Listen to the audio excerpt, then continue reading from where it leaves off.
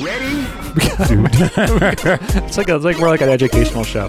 We've got a lot to cover today, guys. Today's topic, gravy. Yeah, let me turn the volume up. Delicious gravy. Hello and welcome to Rhythm and Pixels, a video game music podcast. This is episode 31-4, and we're your hosts. My name is Rob. I have to look. This is a number. Okay, once we got past the 20s, I started to get pretty confused as to what number was what. Someone's got to create this video game too, man. It's going to be a long game. Yeah. Maybe involving Kid Chameleon-like, mechanics. I would like that very much. I mean, it's going to be a long time in development for sure, unless it's like... Well, it could be segmented. It could be like Super Rhythm and Pixels 1 and Super Rhythm and Pixels 2, and then rather than restart the level count, honestly, for the record, Mario should have done that. Every time they make a new Mario game, they're like, okay, welcome back to Mario Brothers. For World 1, we're going to make it simple. Like, we've been playing your games for years. Stop with the simple. No, Give me the meat. Sorry, I strongly disagree with you. What? Because every new game that comes out could be somebody's first. That is true, but honestly, you have the winning argument there. But as a Purnell Personals, I would like to be like, oh, you know what we can do? They could toggle it. Like Mario Odyssey 5 will be my first Mario Odyssey game, I'm sure. They'll be like, hey, if you want to play Mario Odyssey 5, start back here. The game we stopped producing. There's going to be like an hour-long tutorial, and you're going to be complaining. I'm going to be like, oh, thank God for the tutorial. The jump, press A. I had no idea. I had to press the Z2 button while holding down L, and I can make him poop out, raccoon stars. Well, I guess raccoon stars, that's a new power-up. Get 10 of them, you become a frog. My name is Rob Nichols. And I think I'm Purnell. I haven't figured that out yet. Yeah, every week we listen to great video game music from all consoles and all generations. And this week is a special episode. As we do every month, we do a live-streamed, recorded episode. It's a normal episode. If this is on our normal podcast feed, you're listening to it now. But we record it live for our Patreon members. So for any level of our Patreon, if you head over to patreon.com/rhythmandpixels, you get access to prequel episodes, like little 20-minute, 30-minute things that me and Purnell like to record, catching up on the week, catching up on our day. And we also get access to a monthly live-streamed episode. And we have a cat trying to get out. There's a cat one in, there's a cat one out. Purnell, you take it away. Well, apparently this episode is involving something nice, where it's like we like to do our live-stream Patreon episodes, and a lot of the time we tend to base the topic on something we may have done earlier in the month. It's not always the case, but sometimes it's just like, oh, wow, it'd be cool to hear what the patrons would do with this topic. All right, I'm back. And this particular month, yes, we went with unexpected multiplayer, which I'll admit off the top was already kind of a weird topic when I came up with it originally. And I even kind of assumed some of the patrons would be like, what the heck is he talking about? And yet, we did get a few messages where it was like, I would have submitted a track, but I had no idea what you were talking about with this topic, which was pretty funny. But in the end, it was just like, I was curious to see what people would think. And in the end, we were like, let's just do this episode because it would be cool to see what people submit. And in the end, even if you couldn't come up with what the actual topic meant, which was games that had multiplayer that you wouldn't have expected to actually have had multiplayer when you picked it up. But even if you couldn't figure that out, as far as like if you didn't know of any games that did that, just multiplayer would have been fun. Yeah, and there are a lot of games with hidden multiplayer or multiplayers that would eventually be unlocked. Mm-hmm. And later on in the show, we're going to have a quiz for Purnell, and it is going to be all about just mainly multiplayer games. Oh, and the teams, recognizing the teams in the games. Oh man! So that's a little preview there, and then later on in the show we also have a board game beats little preview as well. Well, it wouldn't be a preview as much as it's done. It's been baked. We just got to talk about it. Oh, yeah. It's been baked. We can bake it in, everybody. All right. So anyway, patreon.com/rhythmandpixels. You get access to stuff like this. We generally record on Thursday nights. That's just how we've been doing it forever. So if that fits your schedule, if not, you can the video on demand, or the VODs as the kids like to call it. You can check that out on YouTube if you're a member of our Patreon. You can also get cool stuff like we got mugs, we got T-shirts. You can even put your own message on our YouTube stream, which you saw playing at a board game shop. Yes. It looked like a board game shop. Video game shop. I asked you what it was, and you went silent. No, I didn't. I responded. Once. It was a friend's video game store. Oh, cool. A video game store. I thought it was a board game store. No, it was a video game store down in Virginia, like southwestern Virginia. Oh, that was my next question. Where's Radford? Yep, Southwest Virginia. But it was a video game shop down there. And once he realized that the video game station existed, he started playing it in his store. Oh, I love it. Yeah, it's interesting. We're actually getting a lot more viewers on that station now. Consistently, it's at 30. That's good. Which is awesome. So, oh yeah. Anyway, so at the highest levels, you can get your own shout outs on the radio station because we do like little, like you're listening to Rhythm and Pixels like every like hour or so on the show. I think only only one person has a thing on. That's Mike. But more people should be dumping them on there. Yeah, I put it out there. So if you can, you just do it once, and we'll leave it up. No, think about it. I think Frankly Zappa totally qualifies at the level he's at. Yeah, I've reached out to him a number of times. Oh, got to do it. He's on the chat right now. So if you're listening, you see it. Get that note, even if it's something ridiculous, like, hey, guys, support... Well, I don't even call it ridiculous. This has to be legit. Hey, guys, support, the Northwestern Wildlife Federation. We're trying to rescue the spotted quail. They're very important to us. That'd be your message, and people would appreciate it. And we don't really mention the podcast on the radio station, so if you want to be like, hey, I like the Rhythm and Pixels podcast, you should check it out. And then, like, my name is... Brad Bradigan. Actually, Brad Bradigan would appreciate that statement. You just gotta keep going. I'm Captain Capcom. All right, so I'm calling this episode more unexpected multiplayer because these are not for us. So when we do our live stream episodes, we also like to ask our listeners and our Patreon members for suggestions on the show. Mm-hmm. So we go back to past topics and we say, what would you like to listen to? What would you like to see on our show that fits the topic for you? We also ask for a testimonial, if you can, a little write-up about the song, about yourself, that we can read along with the music, just like the VGM Jukebox, the podcast of yore. I miss that show. I do too. The VGM Jukebox. It really hit the spot for me. Nostalgia spot. Yeah. We have some crossover episodes, maybe one or two, so check those out in our backlog if you can find them. I don't know what they were called. I'm sure you can just search it on the website. I'm sure it's out there. I remember playing Josh on Golf Clash during the show. Josh on Golf Clash? I remember that now. Josh Adachi. No, not Josh. I was trying to remember Golf Clash. Golf Clash. I was into that game. That was my thing. It was a mobile, for those who don't know, because I had to remember it myself, it was a mobile cell phone golf game that was like a hot topic for a month. Yeah, it was like a pitch and putt that I was Wordle's really lasted longer than Golf Clash, I think, at this point. Which, by the way, Wordle's good. Wordle is great. The last mobile game I got obsessed with was Puzzle Fighter. And for good reasons. Puzzle Fighter. It's very good on the mobile, and then they stopped supporting it. And then the iPhone went to 64-bit, and they dropped a ton of apps, and that was it. Wait, at least you didn't buy any of their DLC, because that would have been down the tubes. Yeah, didn't buy any. I didn't buy any. Good. Wait, you laughed a little too awkwardly there. Are you saying you did? Did I buy any DLC? I want to say Christy bought something for a month. It was usually like more levels of something. I thought it was like characters.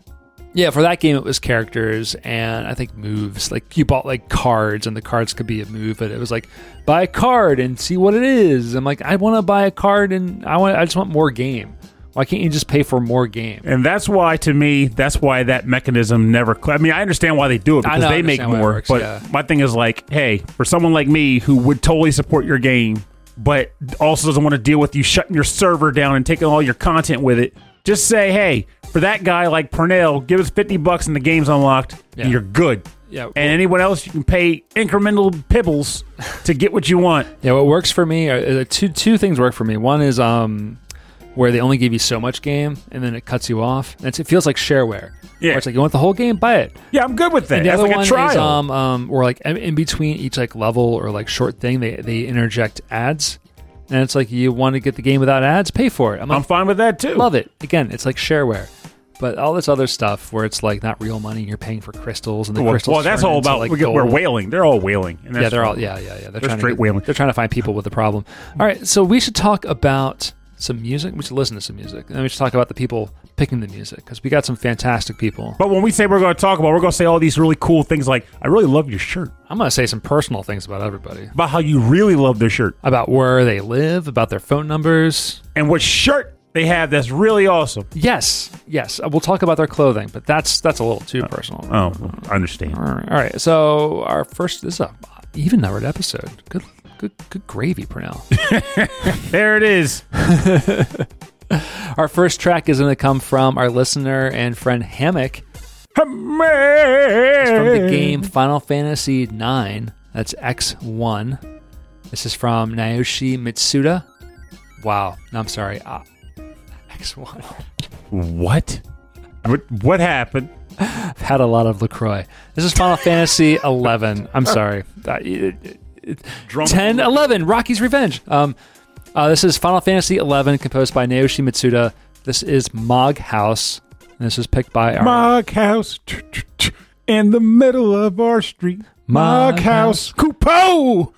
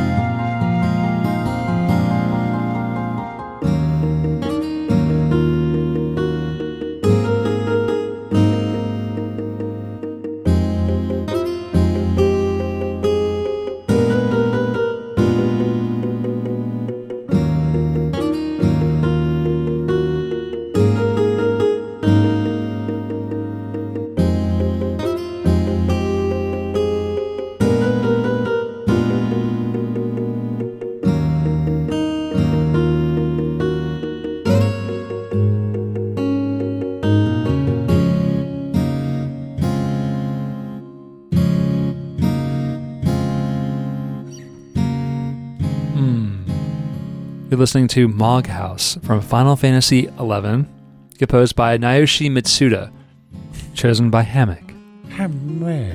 Which is funny because, like, during the song, you and I were like yelling at each other, like not like we're shouting. You ate the last Pop-Tart in again. an excited way.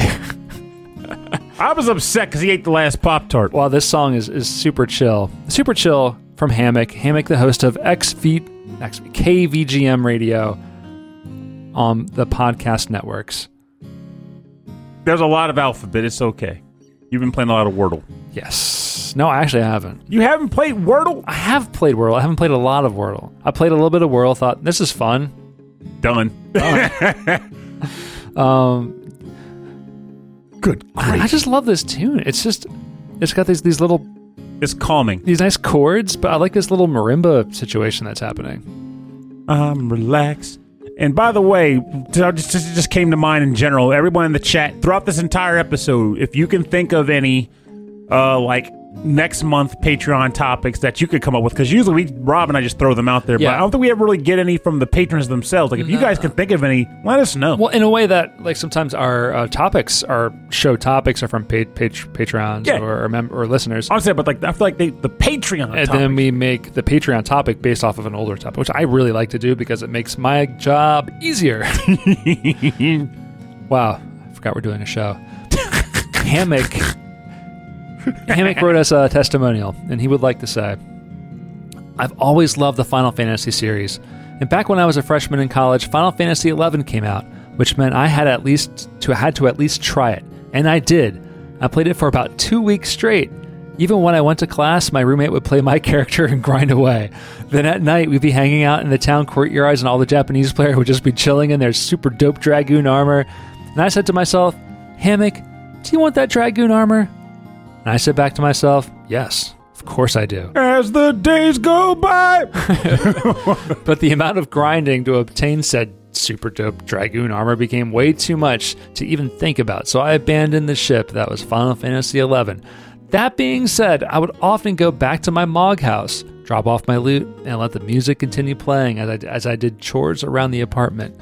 It was so comforting to know that my Moogle was there for me, with or without the super dope dragon armor. I read that testimonial earlier today, and two things came out of it.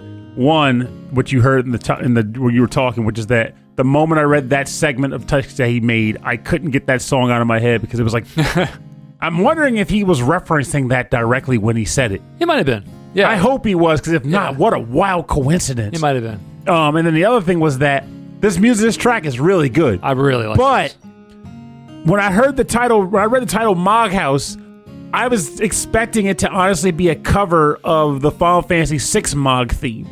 I don't know why. Yeah, Maybe because Mog and Mog. That's where I was going to also, but 11 was a MMO. Yeah, it was their MMO. first one.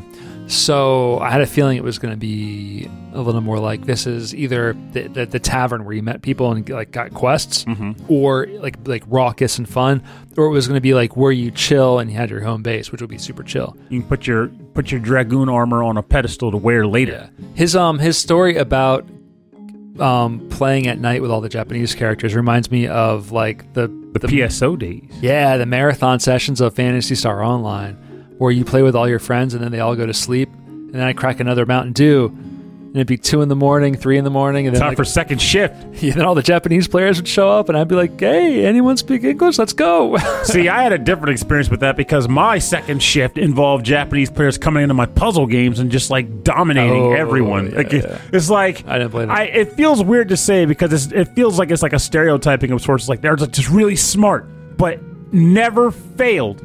If you had an international puzzle game, the Japanese players just dominated. Yeah. Everyone I've ever played has always been the case, and it always floored me. I like to Tetris especially. Yeah, I always blame the arcade scenes being more prevalent in Japan, with an arcade scene with a more diverse set of games that you could play. Where out here, eventually, the arcade games were just all shooting games and driving games, where you could have more of an arcade scene still thriving in Japan That does make with sense. all sorts of games, and so people would get better at them. Because I can tell you, like, I'm still good at Magical Drop 3, and I still get arcade machine challenges in that thing. That's my next mountain to climb for now. Yeah, it's a long mountain. To give you some context, I've been getting better at Settlers. My next thing is Magical Drop. We did a round robin on Magical Drop Just 2 digging your weekends grave, ago. man. Just, I actually had to handicap myself. I put on wrist weights while I I played. know, you told me about that. Wrist weights while playing Magical Drop, You still had them on. and I was still crushing it. You still had them on when I talked to you.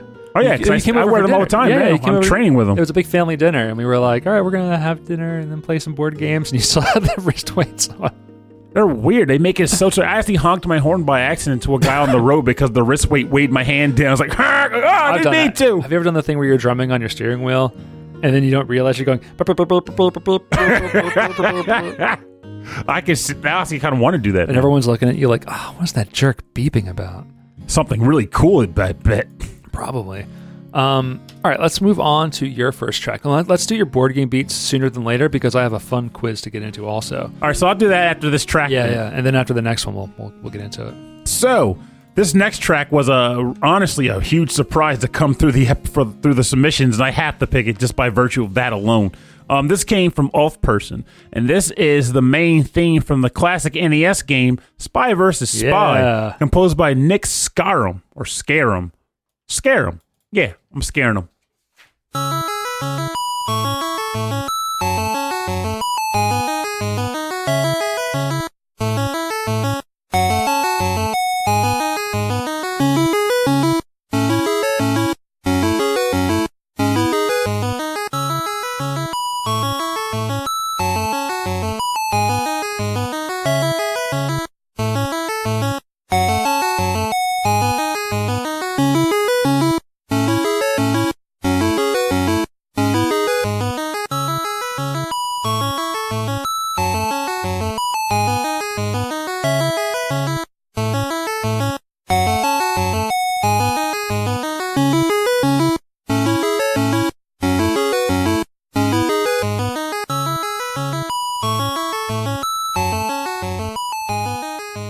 Welcome back. You're listening to the main theme from the game Spy vs. Spy, composed by Nick Scarum and submitted by listener Off Person.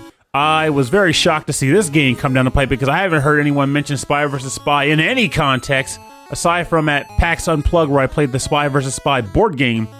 I haven't heard this game get mentioned or this topic get mentioned in decades. I believe there's a Spy vs. Spy board game. There definitely is, yeah. Like, never seen it. But like, to me, I wish more people talked about this game, and I wish the game itself would make a comeback because, in my eyes, this is the original Tecmo's Deception, essentially. And anyone who listens, well, actually, I don't mention that much on the show, but I love Tecmo's Deception. For those who are like, what the heck is this game? Because it came out before I had teeth. The idea of this game was that they were the iconic characters from Spy vs. Spy, the white spy and the black spy. And the goal of the game was to explore this like house to find 3 objects. I don't remember what the objects were. It was like blueprints, a suitcase, and something else. But you had to find these objects before the other player. And as you're running around, you're also setting traps around the house to catch the other spy. And if they happen to have one of the things you're looking for, they would drop it, you could steal it, and ultimately you're just trying to get all 3 objects. So there was something kind of cool about, being forced to interact with each other. Yeah.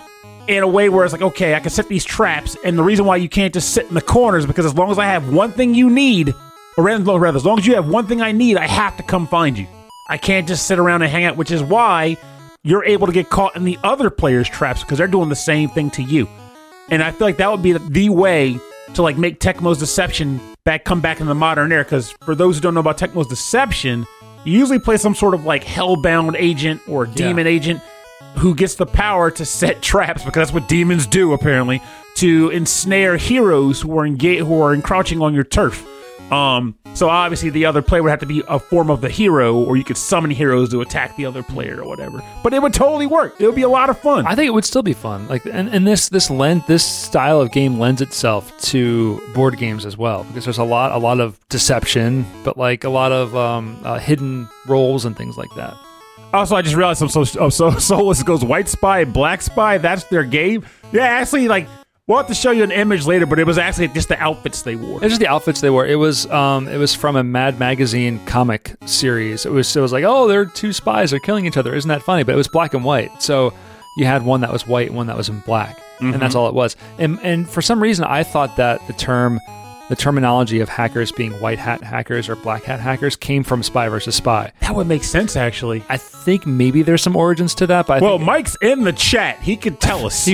I think it has more to do with like cowboys, like the evil cowboys in the cowboy movies having like a black hat. But I mean, in my mind, I always thought it was Spy vs. Spy.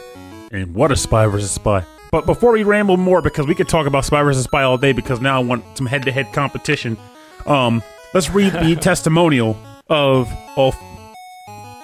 Person. Yes, I like this one. I would like to suggest the one and only track from the game Spy vs. Spy on the NES. But why, you might ask? Well, this is why. I had been reading my mother's old Mad Pockets /comics for a while, which is interesting. I can tell you right now, I love that they're called pockets. Yeah. And I had grown especially fond of one recurrent strip with two guys constantly trying to kill each other in different hilarious manners. I called them puke guys since I was very young and my knowledge in English was quite bad. Spy in Swedish means puke, by the way. One Christmas, me and my brother got the Spy vs. Spy game for the NES, and when we fired that bad boy up, we had no idea that it had multiplayer in it. It blew our mind. Of course, we had played multiplayer games before, such as Super Mario Brothers.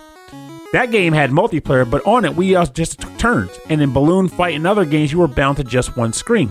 But in this game, you were free to run around the whole map, hiding traps and planning ambushes. It was completely unexpected, and I can agree with that wholeheartedly because it had both, you shared a screen of sorts, but you each had half the screen.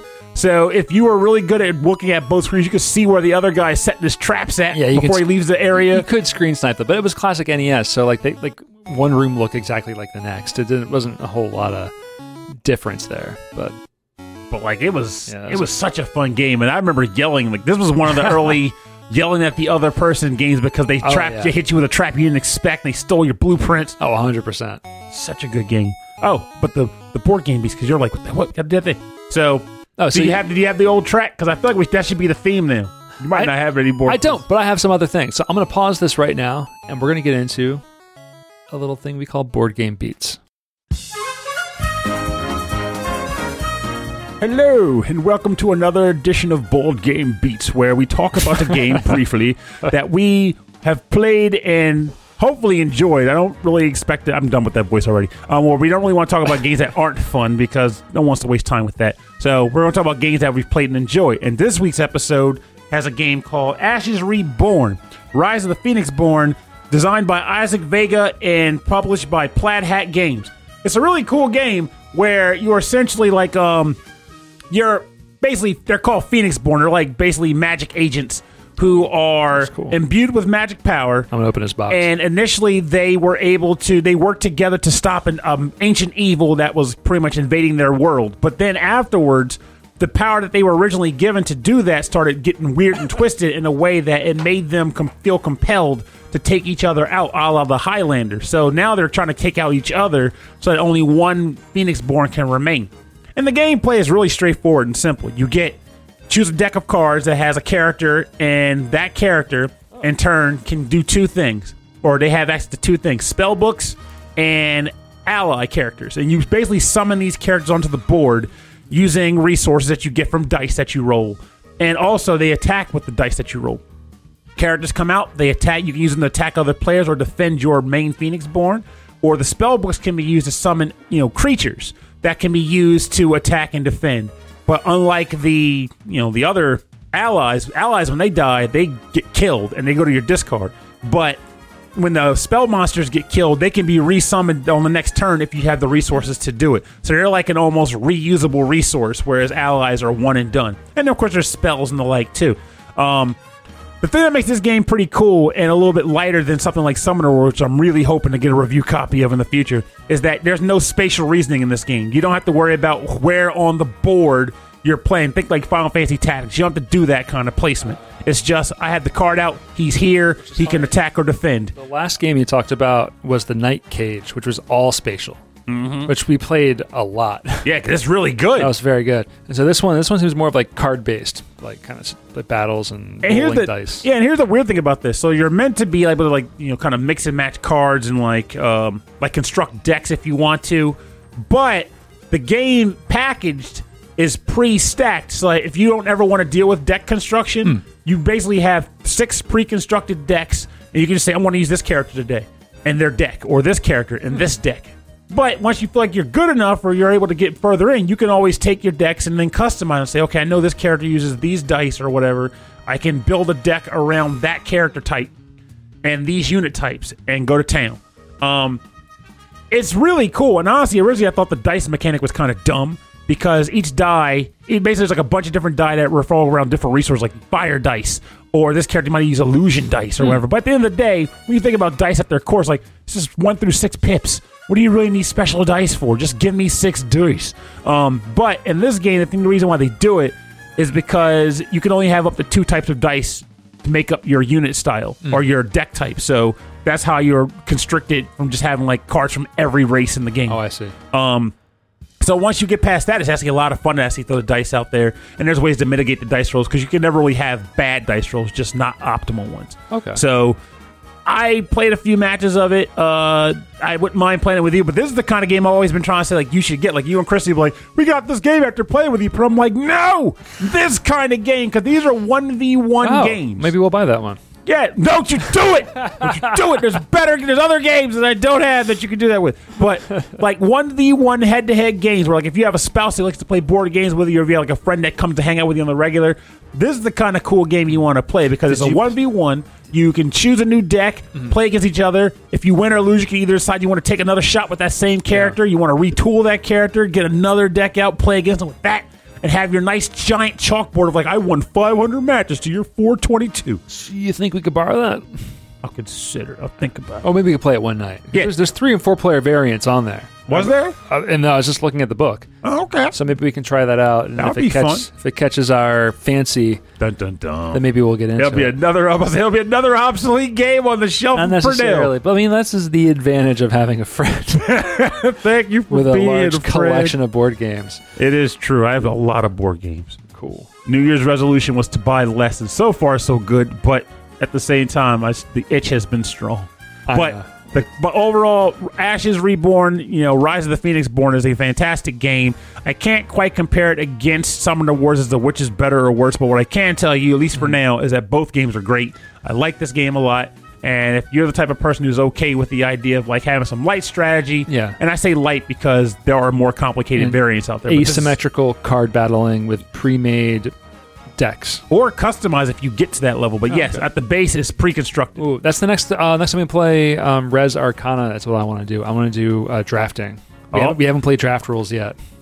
Oh, you just wrote your ticket. We're at the point now where we know the game really well. You guys know it better than I do. But I'm still going to say I'm going to write you just wrote your ticket. We've been really into Wingspan, which is an awesome game, and I have been very struggling with. I cannot win. Hey, all I'm saying is it just clicks with Christy really, really all well. I'm saying, I offer services to the spouses of the losing spouse and a couple to come to school of tutorials to get to learn how to dispense the beatdowns when they get back home. How'd you learn how to get so good at Wingspan? Are you offering counseling? I'll never tell. This is like marriage counseling. I do offer counseling how to thrash your spouse at board games. Hey, I think that's a quality service. Just saying. All right, we're moving on. Look. I'll call you when we need you. We're moving on to our next track. This is from the game Uncharted 4. This is the multiplayer theme composed by Henry Jackman, Alex Belcher, and Greg Edmondson. And this was selected by our listener, Curly Kevin. I think it's Curly Kevin. It was just Kevin. So there we go.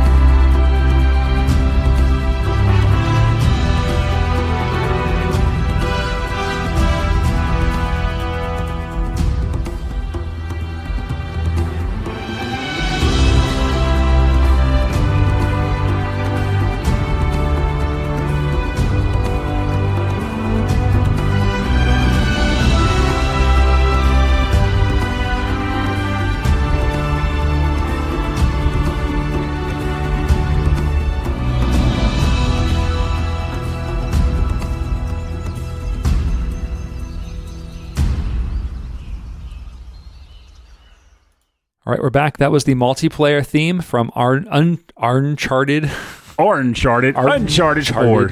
Uncharted 4, the fourth game in the Uncharted series, hence the number 4. Composed by Henry Jackman, Alex Belcher, and or Greg Edmondson. This is picked by Curly Kevin. Curly Kevin says, first one is Uncharted 4. I qualify it as unexpected. I probably missed the first line of that email. Don't worry about it.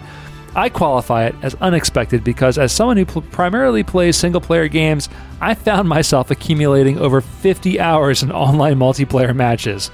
Over that time, I've had this song drilled into my head. Enjoy. Enjoy we had. Here we go again. I will say, like, there is something I don't get to have it experience that experience very often. Though a friend that messaged me today, actually, it was a really nice chat, a needed chat at that. But like in the end, she mentioned the idea of like we haven't done like online multiplayer stuff in like ages, and it'd be cool to get back. And I was like, I missed that too. And the thing about it, it's not like I don't have the games for it anymore. It's just like I don't have the people anymore. But like I was like, hey, if you ever want to do it, I'm ready. Yeah, there was the time, early Xbox 360, live arcade. It's like suddenly everyone was like there. Suddenly I was like, I get to see Purnell's secret Chicago family. Purnell was like just cracking his knuckles like, you know what it's time for? Bomberman beatdowns. All indiscriminate Bomberman beatdowns. All right, it's now time. It's not part of the show. It's time for Rob's stupid quiz. Is that the actual label for the episode type? I think now. I don't know. I mean, I don't think they're. I don't think my quizzes are at all very clever, but I think they're fun. Hey, they could be at least mildly intellectual. And I'm just going to keep doing them. And from now on, this music is forever going to be our little segment music. So this is the music. What's for the quiz music? Yeah, why not? You come back and it's like something completely different. Yeah, because of the board game, we got to do Compton's Cook-Off. Oh, I'll find that one. I'll have to find that one again, and you'll have to write it down for me again. Okay. All right, so we're gonna do a quiz here. I used to do this every month with Purnell. It was usually like, am I thinking of a fake video game character or real? And I have to come up with a bunch of fake names, and you'd have. And which, Purnell, admittedly, I gotta give you credit. You put a lot of effort into that. Yeah, but you'd still get them all right. 10 out of 10. It's hard to come up with fake, believable names, though. All right, so this one's different. Right, we're talking about multiplayer stuff. We are now doing classic gaming teams. Oh, I played that game with them, and Run DMC was way overpowered. I did a slideshow, everybody. All right, so this is what's going to happen, right? I am going to give you the game. Okay. I'm going to give you one or two characters. Okay. And then you're going to have to give me the remaining character names in that team. Oh, cripes. So if I say Sonic, I have you to would go say Tails, but then you judge me for not saying Knuckles because he wasn't technically on the team. He was kind of a conflicting unit. That's also like saying Charmy B and that stupid Gator Crunch or whatever his name was. This doesn't go that far, but I will tell you how many I'm looking for, and that's what I'm looking for. And don't think about it as the team. Think about it as playable characters. Mercy. So yeah, Sonic and Knuckles. So if I said Sonic 2, it would just be Sonic and Tails. Mm-hmm. Okay. All right. This is going to be really King of Fighters. Like there's Mary and Mary. Yeah, exactly. And I didn't do fighting games. All right. So Battletoads for the NES. Rash, Pimple, and Zitz. I give you Rash. You give me Pimple and Zitz. Pimple and Zitz. It's Zitz and then Pimple. Don't even try it. Which one was abducted? Which one was kidnapped that they have to go save? Zitz. Win this round, Brunel. Hold on, I'm looking for a pen. He's like, I didn't realize you would actually get any points. What the heck? No, it's not like that. I had no idea you'd actually get points, Purnell. What are you doing? I just want to keep score. Mm-hmm. I'm giving you points for each of these character names, too. It gets harder. I don't doubt it. This is a tough topic, I think. Castlevania 3. Sypha Belnades, Alucard, and Grant Dynasty. Yes, Grant. I even got the names. I love that you got the last names. All of these characters in these games have full names. And by the way, stupidly enough, though maybe not so much because I don't know how you're going to write Dynasty into the game on the show, but Grant is the only character that didn't make it into the Castlevania Netflix show. Oh, I didn't know that. I stopped kind of watching after the first season. Yeah, it's unfortunate. I need to get back and watch past the first season, but I want to finish it. Golden Axe. You have Axe Battler and... here we go. Here's the problem. The Valkyrie, or I might be wrong about it, because she's the red, like, Sonya type character, and there's, like, the battling dwarf man. Thunder Axe? Oh, you're so close. Something Thunder Axe. Gil Thunder Axe or something. That's killing me. I might give you that one. So it was Gilius Thunderhead. Oh, I was close. I'm giving you that one, but her name was Tyrus Flare. So I was glad she was like the Red Sonja type character. Yeah. Because I'm pretty sure they were all based off like those classic like 80s like barbarian movies. Yeah. Oh, totally. They're all like these like lame archetypes. But that's pretty good. I'm so happy that you got the dwarf's name. Almost. All right. Contra for the NES. You have Bill Reiser. Which makes me sad because the one that I know. I know it's like Lance something. So I just want to say Lance Uppercut for the hell of it. You need the full name on this one. No, I don't. No one ever says Lance's last name. Lance Uppercut. I'm just going to say Lance Uppercut. Contra for the NES. It's Bill Reiser and Lance Bean. No one's ever said Bean. He's never had that name stated. And I've been playing the ones when Lance became evil and all kinds of crap. Never been no Lance-ass Bean. Maybe a half point for that. Hell, Lance Bean. They never had the name. Go play Shattered Soldiers like Bill Reiser and his partner Lance. All right. Okay. Soul of Sanctuary is saying that I need to finish the Castlevania anime. It's very good. Has a very good payoff. And if we're worried about Dignasty, there is a character based on it. Okay, cool. It's a female character, so it's just not directly based on the games. And honestly, in the video game, like had they not named the person to give him a male name, it could have been anybody because it's just it's like 8 pixels tall. We mean Trevor or Sypha. Any of them. Yeah, because Sypha, up until I saw her take her hood off at the end of the game, I didn't realize that was a woman. Yeah, you would never know. All right, she was the best darn character. Zombie Ate My Neighbors. Zeke and Julie. Zeke. Right, actually, first of all, I get those points. Actually, no, it was Zeke. It wasn't Zach. Zeke. It is Zeke and Julie. Julie? It's Julie. Julie is correct. I have the shirt. Remember? Also, it's one of the best co-op games ever made. That's what I'm saying. These are all co-op games or multiplayer games. All right. Lance, that's an ER visit right there. Lance Bean. Lance Bean. What happened? Someone lanced his bean. Secret of Mana, the hero, which is his name in Japan is Randy. And for the record, I don't feel like I have to give their names because in America they were the boy, the girl, and the sprite. And that's all they ever were. And I'm sticking to it. The girl's name was Prim, and the sprite was Popoi. Yeah, I'm giving you those. The thing about it is, like, now that I see their names, I do recall reading their names somewhere. But anyway, the point is... Let me announce the game first. Because you just like... Sorry, I didn't think I was going to know these games. I've played a lot... Oh, no, I ain't going to know Bucky O'Hare for the NES. Going for $119 here. So the characters, we have Bucky O'Hare, and there's 3 other playable characters. Can you name any of them? You know the sad part? I know the entire theme song that kept the Bucky O'Hare, but I don't know any of the characters there. I just know there's a rabbit and a stupid robot, and maybe a green guy who's not a robot. But that's okay with me. I don't need to know the theme. Just give me the points because I rhymed a bunch of words together. All right. That's all right. It's a Deadeye, Jenny, and Willie. Which one is the robot? Could be any of them. I wonder. It could be Willie. Actually, I feel like Deadeye is the obvious name, but it would be funny if it actually ends up being Willie as a Bucky O'Hare is like serious business. He's all business in this picture. Well, his song is like a rock opera. It's Palcom. It's not Falcom. It's Palcom. Oh, it's funny fact. So Mike mentions 54 easy levels and 1 impossible spider boss. That is the layout for like Zombies Ate My Neighbors. I beat the game as a teenager, okay? I remember doing this. I did not forget.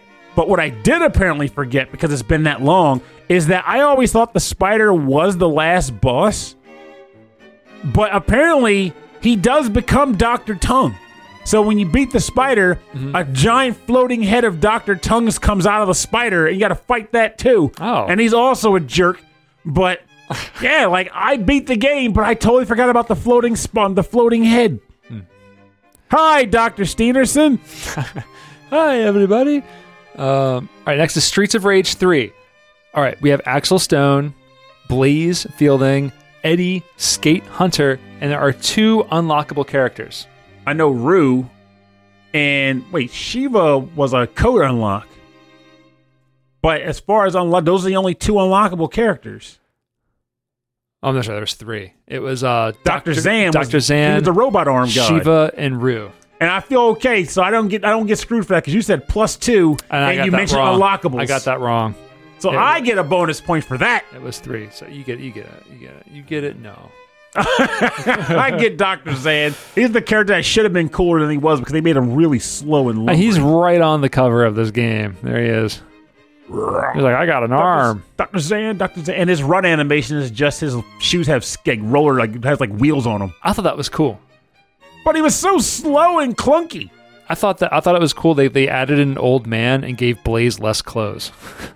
Well, it gets hotter on the main street. And then added a kangaroo. Anyway, Sunset Riders. Never played Sunset We Riders. have Steve, Billy Cool, And- two other characters. And Lana Heat. Lana Heat. Because I've never played Sunset Riders, so I couldn't give you anything there. We have Bob and Kamano Wild. The funny thing is, I had never played Sunset Riders, but I did buy the re-release of Wild Guns. Oh, I almost picked Wild Guns. I should have picked Wild Guns. I'd have been safer. I wouldn't have known the names anyway. I'd have been like guy, girl with sundress, dog, and lady with grenades. What do we got? Jackal. Okay, Jackal. They had names in Jackal? I guess this isn't going well. Jeep and Jeep. But each Jeep has two characters in it.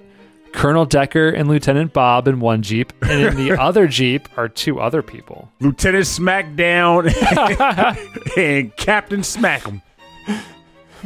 Close. Sergeant Quint and Corporal Gray.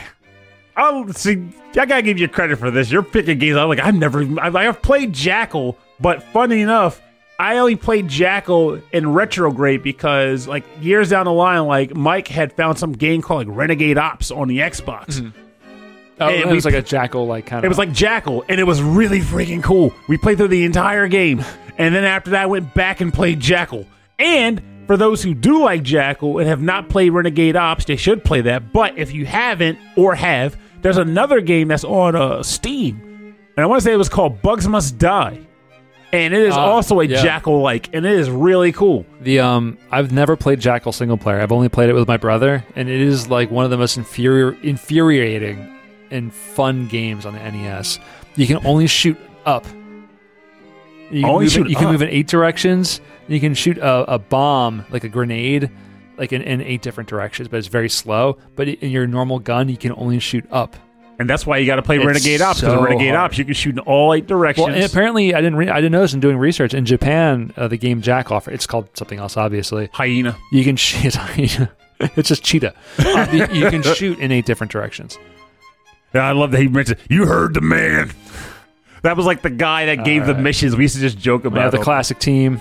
Oh, Jazzy Jeff and Will Smith. Yeah, Michael Holmes and Jim Smith. Jazzy Jeff and the Fresh Prince. We were talking about them the other day because they still come on the Muzak station, mostly summertime. And I was talking about how the idea, like, I feel like it's because of how music streaming works and the like now, but there is no longer an oldies. I don't feel like there's really like a genuine sense of oldies anymore. Like, it's just a pile of music that you can access whenever you want. Yeah, that's our world now. It's just a pile of music. Maybe it'll be there, maybe it won't. But no one's like, go to the oldies station. It's just like, listen to that track you like. Or you'll go to a restaurant and they're playing music from our childhood at the restaurant. Yeah. And the young people there are like, I know that song is really good. And like, that was when I was a kid. Like, whatever. It's still fun now. So it's just weird. I don't know. That's just me having weird random thoughts. I've been thinking about that a lot. Like, homogenized music. For those keeping score, Pernell got an 11.5. Out of 12. Out of 21. No, it wasn't. Don't you lie to the people. I gave you a point. It was not at 21. In my defense, also, just for the record, I think of the games you mentioned, I hadn't played most of them. Not most of them. I hadn't played like 4 of them. Okay, but in my defense, when I do these quizzes, I'm always like so surprised at your knowledge of these things. They're like, oh, I played that one. I'm like, really? You played that game? I did. He's got a robot arm. So I thought, you know what? I'll pick a bunch of weird NES games where they don't even mention the characters' names within the game. You got to read the manual. You got to read the manual. Yeah. Remember those days when manuals existed, and if you didn't read the manual before playing the game, you were just fumbling in the dark? That's right. For our Patreon viewers, I picked a very young photo of Jazzy Jeff and Will Smith. They were probably like 18 or 17. You heard the man. Okay, Pernell, we are on to your next track. All right, let's see. Unfortunately, this track was not submitted by Lance Uppercut, but it was submitted by Frankly Zappa, who is also really cool. We should start calling him Lance Uppercut. This comes from a game I'd actually only heard of because he just submitted this track. I had never heard of this before. This game is called Valheim, And the track is called Yagluth Reigns, and it's composed by Patrick Jarlstam.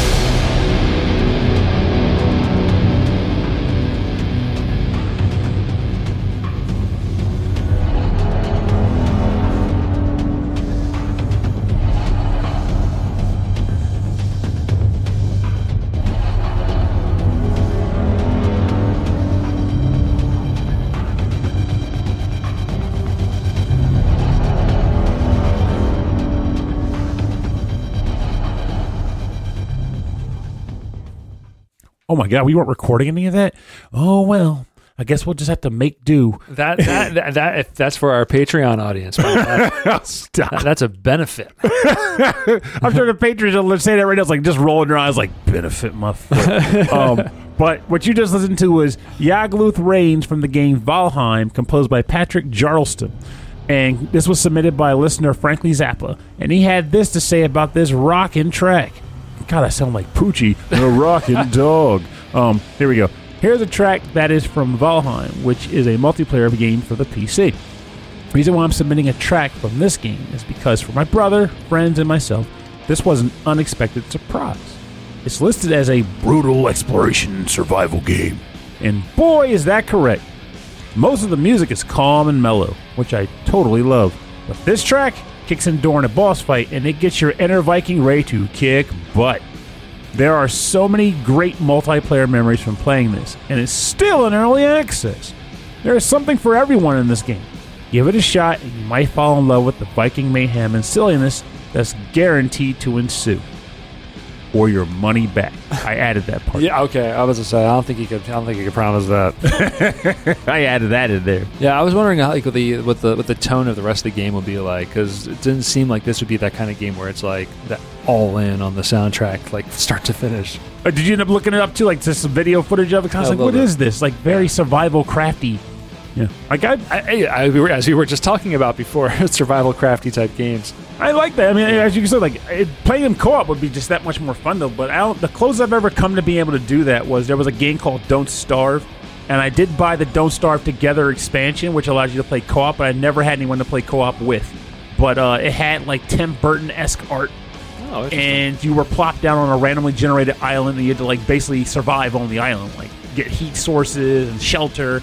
And at night, really weird, like Lovecraftian monsters, some counts came after you, and other times was just like weird wildlife, like angry bears and stuff. But it was a lot of fun. Yeah, watch out for those Angry Bears.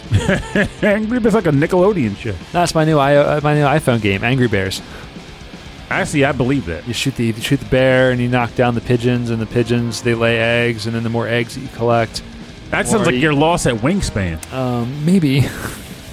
I did the egg strategy. So did Christy. Everyone does. You have to until you update it or whatever, which you don't, because that's my only reason for having the game still. Right. But until you update it, the egg strategy in the game is the way to go. It is the way to go. But you got to build up to it, though. You got to have a good egg engine. That's right. Good egg laying engine. Excellent egg engine for extreme excellency. You got to be extremely eggy about it. I don't know. There's another part about eggs. There's nowhere left to go. All right, our next track is coming from our listener and Patreon member Martyris. This is from the game Child of Light. He gave us a few songs to pick from, so I'm going to pick Pilgrims on a Long Journey, composed by Qua de Pirate. Pilgrim. I feel like I had to say pirate in a different way because I said Qua de Pirate.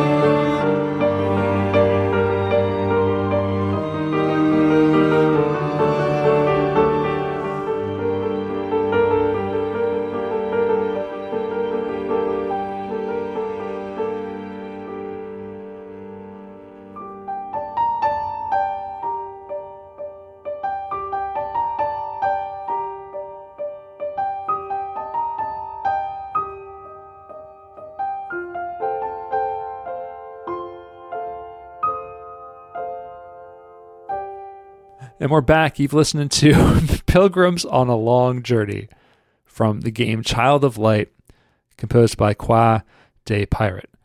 That was picked by our listener Martyris, and he says, so after recollecting myself here, I am writing my suggestion. Again, I forgot the first line of this email. Don't worry about it.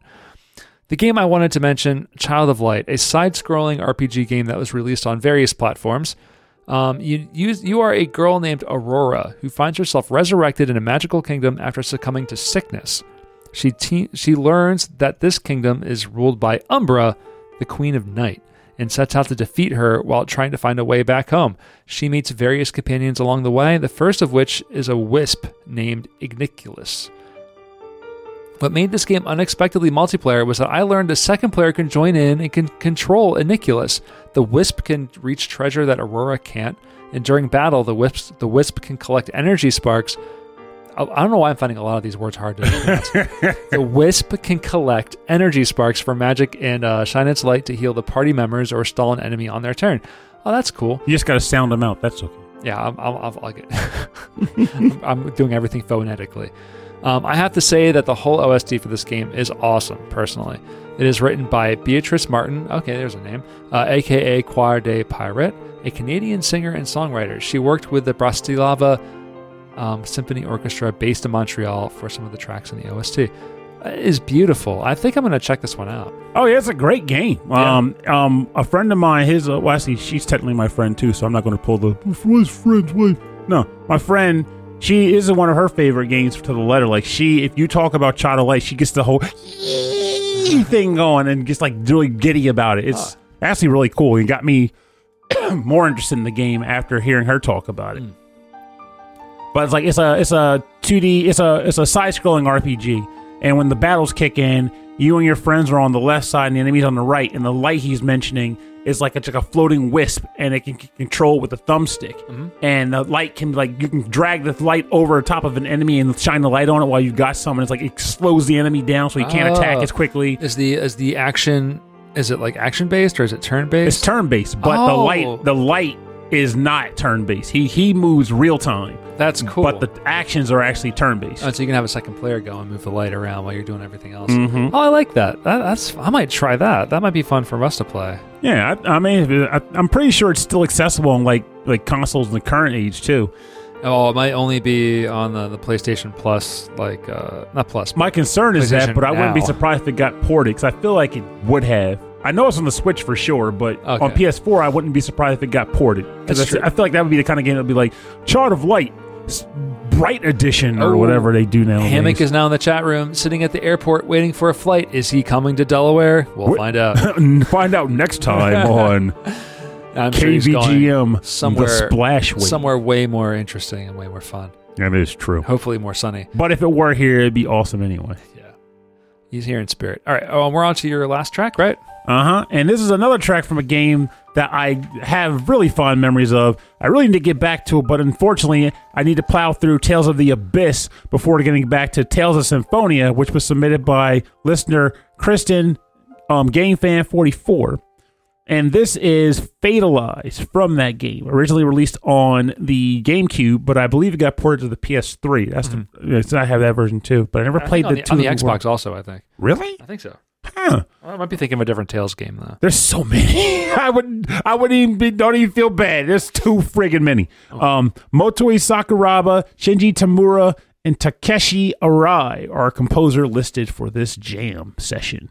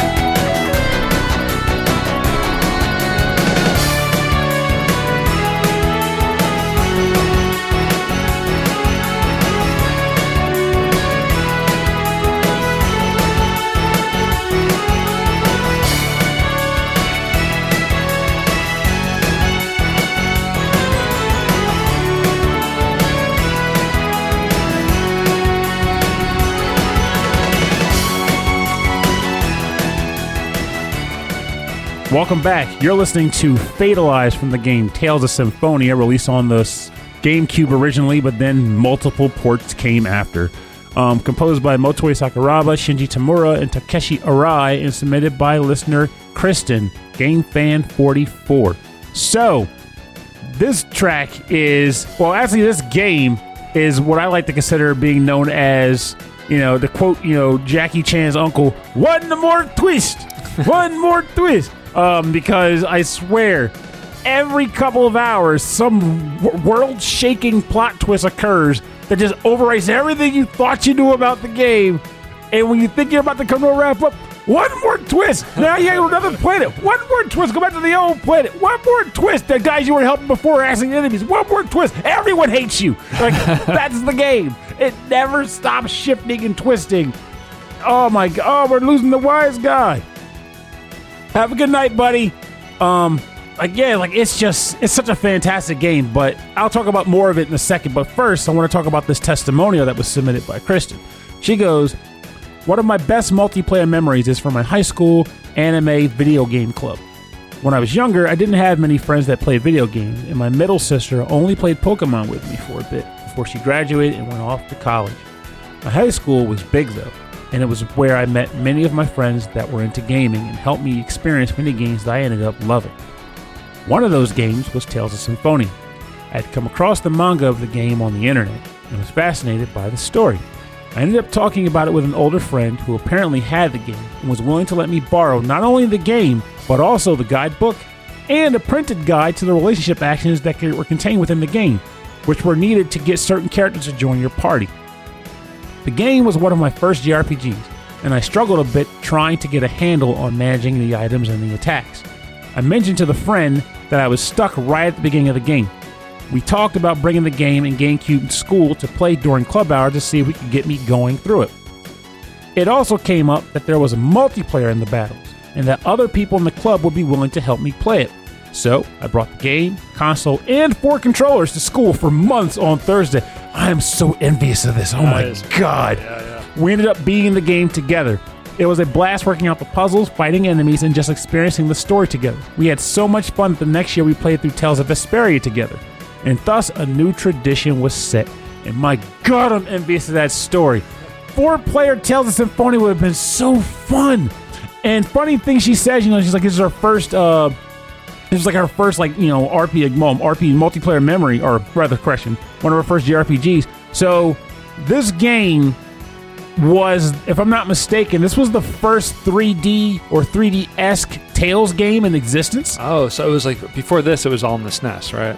Well, no, there was some before that. Like, there was some on the PlayStation and whatnot, but they were still 2D. So you ran from left to right and did stuff in that manner. But Tales of Symphonia gave you that, like, the Z-axis thing where you could press a button and kind of change to fight an enemy that was on a different lane, so to speak, so you were bouncing around an arena. Cool. Future games let you just run free flow across the entire map. But this was the first one to experiment with this, so even though I had played other Tales games before this, it was still, like, really tough to get a handle on, because getting guys to attack you from behind or from, like further back in the screen, and you had, like, change panels, they're like, nah, it's time. I'm just going to use Indignation. Just use Indignation forever and just call it a day. But such a good game, though. Honestly, there's a reason why people were clamoring. It wasn't just me. There's a reason why a lot of people were clamoring for Lloyd Irving to make it into Smash Brothers, despite the fact that there had been multiple Tales games released up to this point when people were taking requests for new Smash Brothers characters outside of Nintendo. Were they ever taking requests? I don't. Well, yeah, but it was more like, think of it like a voting panel. People were just angry on the internet, yelling, "Buddy, we want this, we want this." Well, that's unfortunately the world at large. People are just always angry on it. That's why I assumed what was going on. But what ended up happening was, like, the reason why people were, well, aside from just being people, was the fact that the reason why a lot of people were angry and are really into it was the fact that they did do panels and polls to see, like, who would you want to make it into Smash Brothers. So people were submitting, like, the reason why Sora was the last character that was added to the game was because he was, like, the top requested character in their polling. So even though I was happy to get him in general, yeah, it was also the fact that he was voted in too. But a lot of people were voting for different characters to get in. Not all the voted characters made, like, because Waluigi's been like, they've been trying to get him in forever, as far as like votes go, but he just didn't make the cut. What? Why do people like Waluigi? It's not, well, Waluigi's awesome in general, but I think the reason why people really wanted him in was just because the idea that Wario was there. And pretty much like every other like of the main Mario troupe was in the game but him. Like Mario, Luigi, Peach, Daisy, Rosalina, Wario, Yoshi, Kid Bowser. Kid Bowser. So are we going to have a Peach or a... I hope not. No? Why not? I hope not. I don't need to see like this like psychotic lady eating garlic just barfing all over the cars in Mario Kart 9. I like how you're immediately going to like gross out humor. Because that's what they are. Wario's whole shtick, aside from the money, is that he's like gross. Like he farts and eats garlic and has bad breath. That's his shtick. He's human. Cut him some slack. Human garlic. Fine, I'll give him that. He's humanoid garlic. But yeah, like in the end, it's just... I mean, he is a gross out type character. Yeah, that's true. But I do like him though. I do like making Wario's voice. I just because this is like a world of video games I never really explored. So I have like no nostalgia for. I see people get all into like, oh, I want Waluigi in this. And I'm like, yeah, I don't have a pony in this race. So whereas I was do curious as to what people loved about them. And for me, it's like, oh, he control people with Waluigi because he's kind of ugly and weird looking. But that's the weird thing about it all, though. Like, for me, when it came time for all the voting and stuff, because as you already know about me, I don't play fighting games. And yet, you also know that I have Smash and all the DLC because I like the whole worlds collide. That's the thing. You don't play fighting games like that, meaning like you're not drawn to like, oh, a new fighting game. I want to play it because it's a fighting game. You would go and say, oh, it's a fighting game with a character that I like. I will go play this game because it has characters that I like in it. Yes. I think a lot of people are that way, which is why character selection in these games is really important, and probably why the Smash Brothers selection screen is enormous now. Yes, and they could have totally put in more if Sakurai wasn't like just like extremely exhausted from being worked to the bone on this franchise. Yeah, he let him go see his family, guys. Just let him go home. Unchain him from his desk. But like, I liked. Even if a character I wanted didn't make it, I genuinely enjoyed the fervor that came from anticipating a new Smash character. It was fun just to think, okay, what moveset will this guy get? Like, if they put this guy in the game, how will he operate? Yeah, and it's like there's something fun about that. What music will they put in? What stage will they get? How will they control? Also, what hat will Kirby get? Because honestly, I think that's the most amazing thing that they were dedicated to. That they gave a hat to Kirby for every single character in the game. They stuck with it. They could have easily early on said, look, Kirby's not taking powers anymore. We're going to kill that. It's too much. But no, for every new character, they're like, all right, now how does the other characters interact with it? And like that's Kirby's thing, though. That's what Kirby does. Like, but they also had other things, too. Like, what was it? Like, because later on, they added Palutena. So, and Solid Snake. Oh, so that's right, yeah. The way those characters worked, though, sorry, not Palutena, Pit.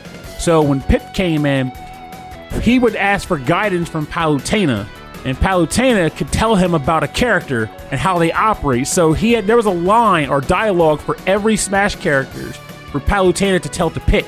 And Solid Snake could call Otacon, and he would give him intel on Smash characters. So for every new Smash character, there was also Solid Snake intel that had to get recorded. Oh, wow. So there was just like these like random Easter eggs they were just committed to. The Smash development team, it just keeps growing and growing and growing. Like, we have an entire division designed to just come up with, codec dialogue. Does he have the cardboard box? Yep, he does get the cardboard box. It's just a box. What was that noise? All right, so we're turning this track down, this rockin' track, and we're going to get into the last part of our show that we call the bonus round. Bonus round, pepperoni. I was going to say, that sounds like the pepperoni theme song. The theme song to the food pepperoni. I wasn't pepperoni. Yeah. The bonus round is where we play covers and remixes and arrangements on our theme. And so I picked one for the bonus round. This is from Mega Man 7 from our last episode of Unexpected Multiplayer with the hidden versus mode in Mega Man 7. This is a song called The Seventh Climb, which is based on Wily World 3 stage something or other. I don't remember. I think it's like stage 2. This is from Cyril the Wolf, and this really caught my eye attention because it's got lyrics. And so I think you might enjoy this one. And afterwards, I got to go to the lyrical closet and use the restroom because, woof, that coffee and water and soup are really getting to me now. A lot of liquids over there. Yes.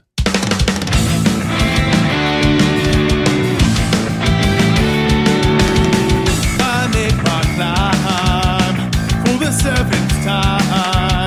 I hope that this is the last.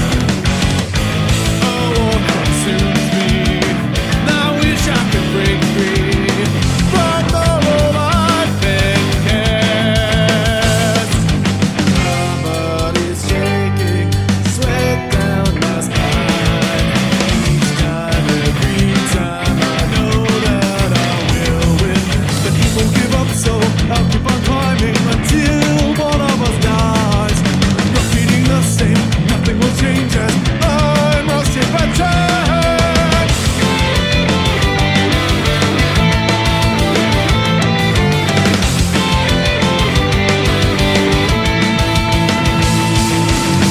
Teased by his God, I'm struck by metal skies. Do they know that I feel pain? I know it seems that I'm just a war machine, but I've got more soul than you can claim. Each guard is destroyed, same as the last. Each time, every time, I know that I will win. But he won't give up, so I'll keep on climbing until one of us dies. Repeating the same, nothing will change as I'm roasted by time. This can't go on, it's kept up until the as he's still alive.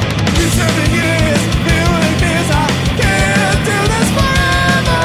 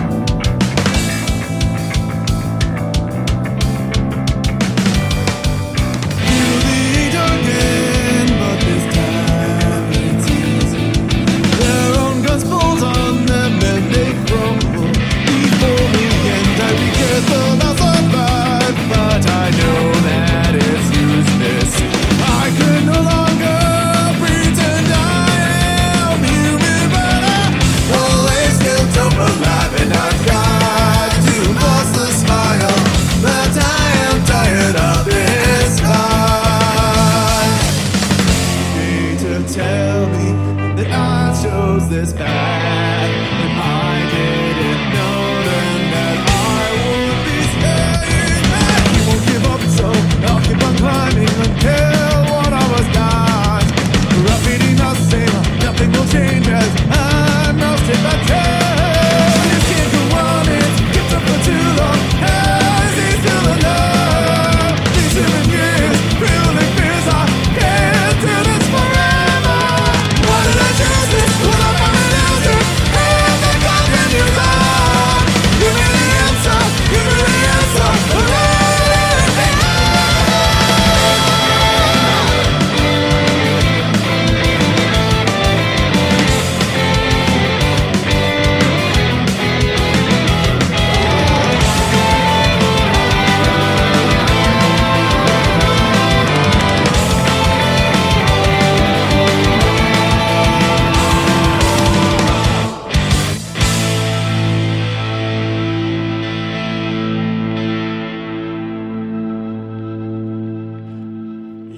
And we're back. That was Seventh Climb from Mega Man 7, and that was arranged and performed by Cyril the Wolf. Pretty heavy-duty stuff, clearly for the Wily stages. Bathroom break music. Pernell probably went to the bathroom break. Pernell went to the bathroom break. But Chris Dieter said, right, that's a topic. That is actually a good topic. Oh. Bathroom break music. That's going to be an interesting episode. Yes. Wow. It's almost like elevator music, but for the restroom. It is. You know how like you go to a restaurant or a bar and like there's music playing, but you can't really hear it. And then you go to the bathroom and suddenly you can hear it like a little bit more clearly, but it's still kind of muffled. Mm-hmm. Where you're like you're out, like you're having a drink and you hear this like, but then you go into the bathroom and you hear. So what you're saying is we got to run all the tracks through a filter. Yeah. And then you're like, as you're doing your thing, you're like, you can't help but start singing. Oh yeah. And then someone walks in the bathroom, you're embarrassed at first, but then you're like, screw it, these people will never see me again. You're washing your hands. Never was a clouded day. Everyone's like, all right, that guy's had a little too much. And you're like, nope. Hasn't had enough. hey. I'm ready to get back. And you walk out and like everyone's left the bar and you're like, oh. I was ready to go karaoke on all. And then you wake up. It was all a dream. No. That's reality. All right, what's your bonus round track? All right, so my bonus round track, when I can get to the right friggin' page, because I got a lot of pages here. Actually, I only got 3 pages. This came from Rage Cage, and this is from one of my favorite games of all time also, from the game Earthbound, and it is called 60 Funk, or C60 Funk, and it was composed by Maze Dude.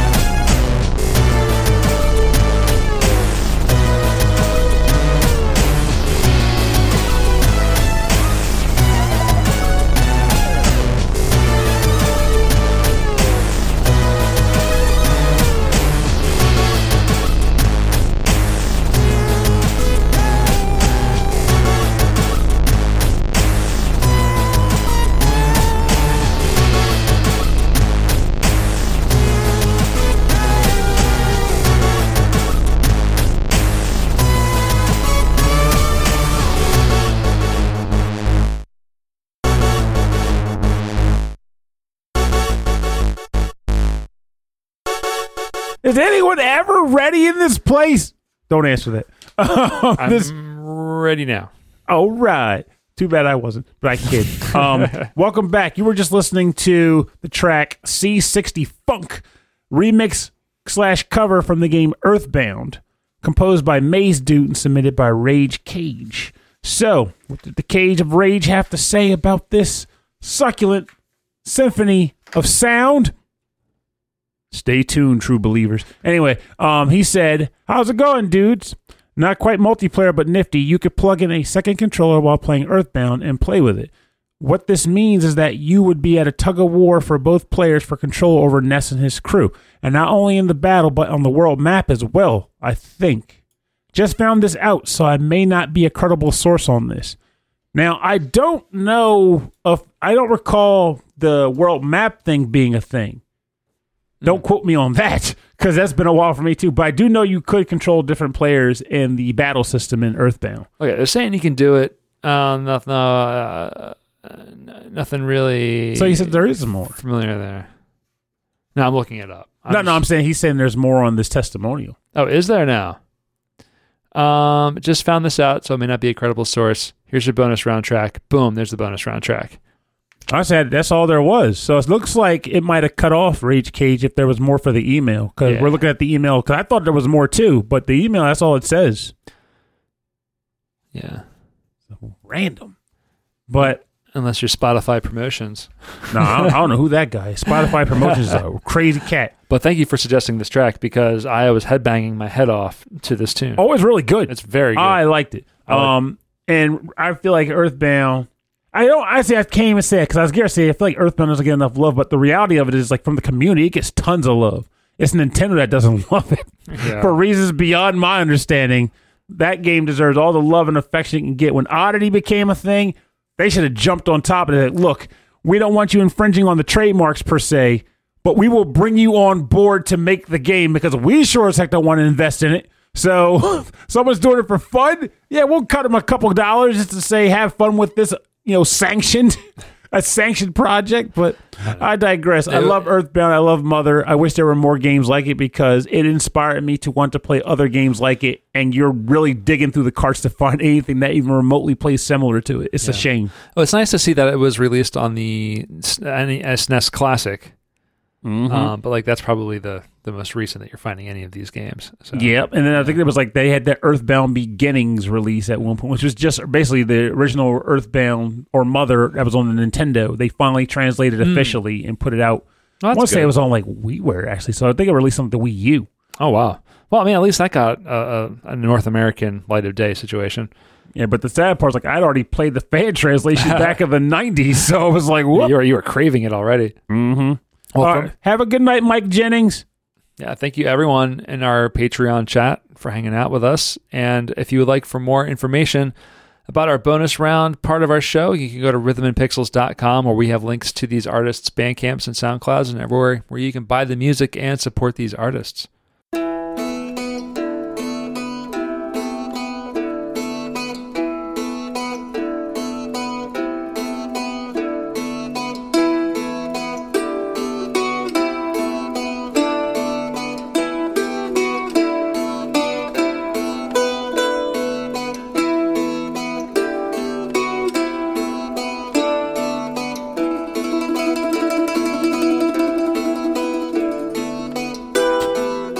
All right, thanks for joining us on episode 31-4 of Rhythm and Pixels. This is our special Patreon episode of Unexpected Multiplayer, and we had some seriously awesome picks. We really did this week. We're going out on the track Castle in the Mist from the game Ico for the PlayStation 2, composed by Michiru Oshima and Koichi Yamazaki. At the end of Ico, which is a single-player game, where you're constantly trying to protect this woman through this castle and all the shadow demons. After you finish it the first time, a second player can play as that person. Kristen caught this immediately. She's like, "Oh, Castle in the Mist!" Yeah, it's a great song. Oh, it's a great game too. The control scheme doesn't hold up super well. It's kind of clunky now, but it was so much fun. Right before a true remaster, though, not just a graphical overhaul. I feel like they would make money if they did too. I feel like they could pull it off. This is the new show now. But I was like, why can't they just remake this game? They could do it. Make money. That's the name of the show now. Yeah, you can just make money. Welcome to Make Money. I'm making and I'm money. Yeah, this is one of my all-time favorites, and it has such a great soundtrack. So, if you have not tried Ico, I know it's available on the PS4, at least through the streaming platform of it. But you can find it out there, which is great. I still have it on my shelf, unplayed as usual. The original, I have the original Ico and the original Shadow of the Colossus. unplayed either. I haven't played either. You can finish it tonight. I kid you not. I have more video games than I'll play in the remainder of my lifespan. I can assure you of that. Yet I keep getting more. I think you would really enjoy it. I think you get a kick out of this one, Pernell. But you just said the controls are bad. It's worth it. It's honestly, and it's so worth enduring the controls. At least Shadow of the Colossus, and you can finish it in like a couple days. The way you play, like you can just dive right through. Just plow right through it. Yeah, and you know what? It ain't gonna hurt to look up a few spoilers to figure out like if you're going in the right direction or not. Never. I have to do it right. Gotta do it right. Gotta do it right. You gotta do it right. I gotta do it. I gotta do it, baby. Do it tonight. Do it right. No FAQs. Wow. So feeling. I mean, it's been years. Adamant. I think it's all right. I probably would consider it. Listeners of the show, if you want to play Ico for the first time, go ahead and use FAQs. Just do it. It's fine.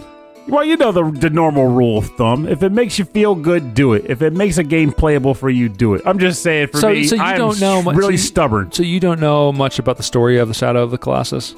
I got some of the spoilers because it's been talked about over the years. Okay, so you're supposed to feel bad. Yeah, you're supposed to feel bad. Okay, good. So then you can read about the rest of the game. But I want to experience it. Because that is like the part of the experience. Anyway, we can argue about this later. We can argue about this all we want. All right. So if you'd like to say hi to us, if you'd like to send us an email with a track suggestion, a topic suggestion, or anything like that, send us an email. rhythmandpixels@hotmail.com. That's our email address. And if you like to get a track listing of this episode, a full track listing of all of our episodes, and access to all of our episodes, starting from 1 all the way to 306, go to the website. rhythmandpixels.com. We're out there on all of the social media networks, Facebook, Instagram, and Twitter. So we essentially just post when the new episodes come out, and we also post when these live stream episodes are coming out. So if you want to get a heads up on when the streams are going to be scheduled and what the topics are going to be, check out our social media. You can go to youtube.com/rhythmandpixels. We have a 24/7 8-bit and 16-bit music radio station. It's playing deep cuts and all-time classics, and it's getting a lot of traffic now, which is really good to see. So I'm going to keep that going for a long, long time because it just runs in the closet till it dies. That sounds so morbid. I know. It's just sitting on a hamster wheel. Faster, cheaper. It's got plenty of air in there. It's not going to burn out. I don't have it covered in like blankets. You say that. I'm sure I open that thing up. It's like just sad. You open it up, and it's just waft of air and dust come flying at you. Are you okay, laptop? I need an adult. It's an old desktop from work. They didn't need any more. Also, if you'd like to support the show, you can go to rhythmandpixels.com/merch, MERCH. We have cool t-shirts and hoodies based on the show, based on video game music. You can get an SNK shirt. You can get a Falcom shirt. You can get a lobster racing Rhythm and Pixels t-shirt. There's a lot of cool stuff. You should make a shirt for that Celeste one, that image, because apparently that was a good image. People liked it. I would, but I feel like that's like really... on the nose? Yeah, on the nose plagiarism. Yeah, I'm not going to do that. But it came out... I'm proud of that one. They came out really nice. The little pixely Robin Purnell sitting there by the tree in Celeste. So you can support us that way. You can also support us by going to patreon.com/rhythmandpixels. And all of the money there goes towards, hosting of the show. And we do put a lot of work into these episodes every week. And so it's all very, very helpful for that. And you get benefits as being a member of our Patreon. There's stickers and mugs and T-shirts and all sorts of fun stuff. You get access to weekly prequel episodes, You get access to monthly live streamed episodes.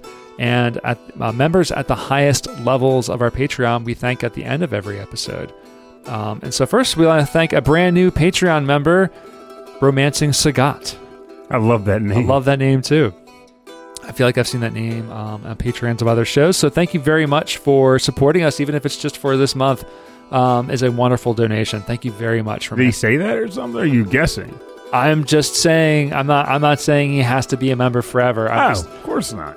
being very thankful for anything. So thank you very very much. So we'd like to. I gotta click some buttons here. And also, I do like, on a side note, while you're doing the button click, so Soul has actually had a Patreon topic. We'll see if anyone else wants to do it, but it's a cool idea. She says, games that we wish had an official localization already. Well, that's oddly specific, but also very broad. So we can do a lot with that. And also, I think it's funny, Rage Cage mentioned he's still using his Lenovo laptop from 2010 for his show, which, fancy that, I am also still using my Lenovo laptop from 2010. You gotta get rid of that thing, man. No, but now I have a Lenovo laptop from 2010, buddy. It just makes sense, Rob. I was using one, but it died. It died long ago in the podcast history, 2016, I think. All right, so I'm going to thank all of these Patreon members. Only the ones at the highest level. We want to thank Frankly Zappa. Thank Kristen, Mike Myers, Alf Person, Fashion 8060, Alex Messenger from the AVGM Journey podcast, Andreas Milberg, Brian Pitt, Cameron Werma, Carlos Kung Fu Carlito from the Heroes 3 podcast, Chris Steenerson, Chris Weisner, a.k.a. Musashi219, a.k.a. The Wise Guy.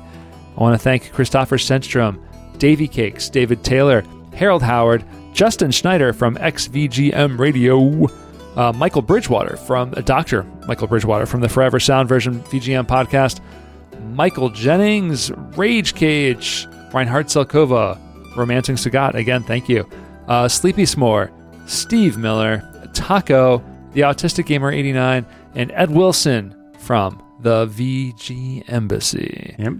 And his most recent episode has a friend of ours on it, Chris Murray. Oh! Talking Falcom. I like that idea. Falcom music. And before I forget, I'd like to say congratulations to Brian Pitt on your recent engagement. Congratulations, hey, sir. Hey, congrats. That is good news. I'm happy to hear it. Love is in the air. You were waiting for that. You were waiting for that. Same laptop. We have the same laptop. Oh, yeah. You guys got the same laptop? We have literally the same laptop. Yeah, you found a laptop, buddy. Do you have the laptop that had the numeric keyboard separate on the side, or do you have one without the numeric keypad? And does it have the little mouse nipple in the middle? No, there was no mouse nipple. Yeah, the little mouse nipple? It was nipple? just a mouse pad and the two buttons. Yeah, they got rid of that eventually. Yes, they did. Anyway, thank you everybody for listening to the show. Thank you to all of our Patreon members who have hung out with us all night, chatting with us while we've been doing the show. Thank you, everybody. We'll see you next week. My name is Rob Nichols. And I'm Pernell. Have a good night or a good day. Thank you. And remember, multiplayer, for some folks, they're generally fairly lucky, and multiplayer is almost rarely unexpected because they just, call a person up and have multiplayer. That's how it works. But, multiplayer is never guaranteed, or not always guaranteed for folks. So when you do have it, cherish it and make good use of it. Play all the games you can, get it in, because if that ends up being a forever thing, that's freaking fantastic. But if it's not, and you have to take a hiatus or don't have, there's something to be said about being able to look back on those fond memories of playing multiplayer with your friends and feeling like you got the most out of it when you had the opportunity to do so. So with that said, make the most out of your multiplayer, be it unexpected or otherwise. Put your time with friends to good use. It's not guaranteed.